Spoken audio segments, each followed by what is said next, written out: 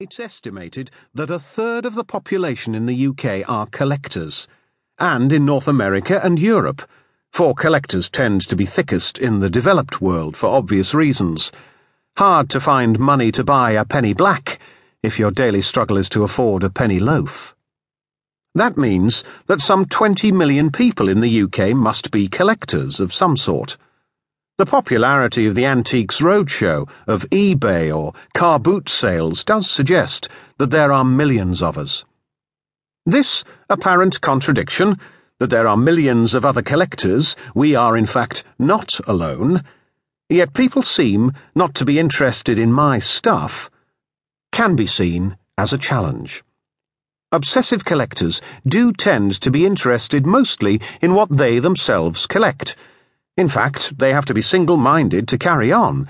But surely the majority of people tuning into Antiques Roadshow are willing to be interested in anything that is, interesting, however you define it. I know I am.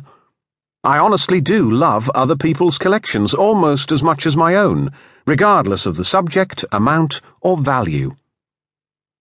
Collecting used to be the preserve of the rich and powerful, of emperors and popes, kings and lordlings, who acquired gold and silver, precious objects, statues and ornaments, paintings and pottery, holy relics, or what are often referred to simply as antiquities, often by stealing, then putting them on display to show how rich and powerful they were.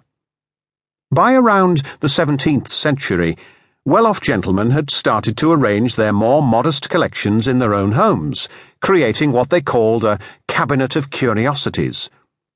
Natural history collections became very popular amongst ordinary folks as well as scientists and geologists, with people collecting fossils, shells, birds' eggs, plants, insects. In the 19th century, with the urban wealth created by the Industrial Revolution, large-scale exhibitions were mounted, such as the Great Exhibition of 1851, which inspired collectors big and small, and was followed by the creation of many of our famous provincial museums in major metropolitan centres, such as Liverpool in 1851, Nottingham in 1878. In London, the British Museum was established in 1753, the National Gallery in 1824, and the V&A in 1852. We now appear to be in something of a postmodern period. Collecting has become open, democratic, eclectic. You don't have to follow what has gone before. You can create your own unique collection.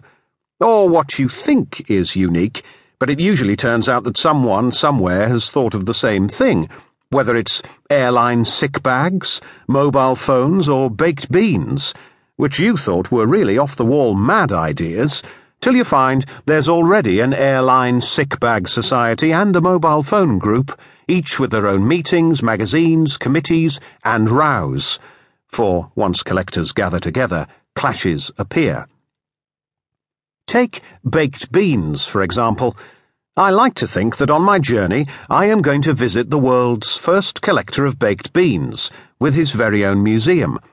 But I know the moment I have written that sentence, which I just have, see it burning bright in 10-point galliard, that someone will be jumping and saying, I was first, I was miles ahead, baked beans, that was my idea, come and visit me instead. There are no rules anymore.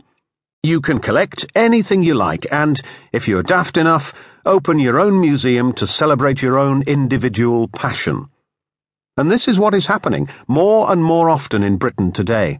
Our big national and municipal museums and galleries are world-famous, brilliant, amazing, awesome.